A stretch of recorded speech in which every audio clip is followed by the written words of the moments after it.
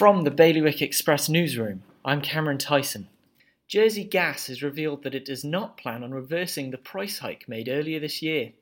A 6.5% increase was introduced as a temporary measure in May. Guernsey's Development and Planning Authority has promised swift action to introduce more affordable housing and tackle some of the island's eyesore sites. Elements of the planning law could be used to clear out abandoned and dangerous buildings. The State of Jersey has been criticised for not taking into account the results of a survey about the government plan.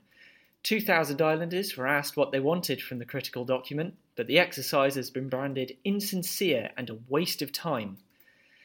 Guernsey's Bailiwick bubble might be looking forward to a Christmas free of restrictions, but for those with family in the UK, it's not so simple.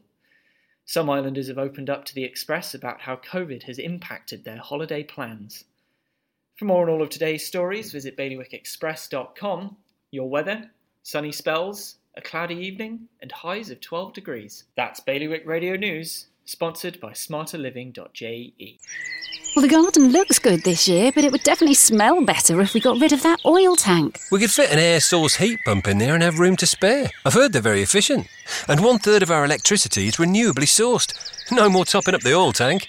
We'd cut our bills and help the environment too. Let's book a home heating survey before it gets too cold to enjoy outdoors. Islanders are already making the switch to a greener future.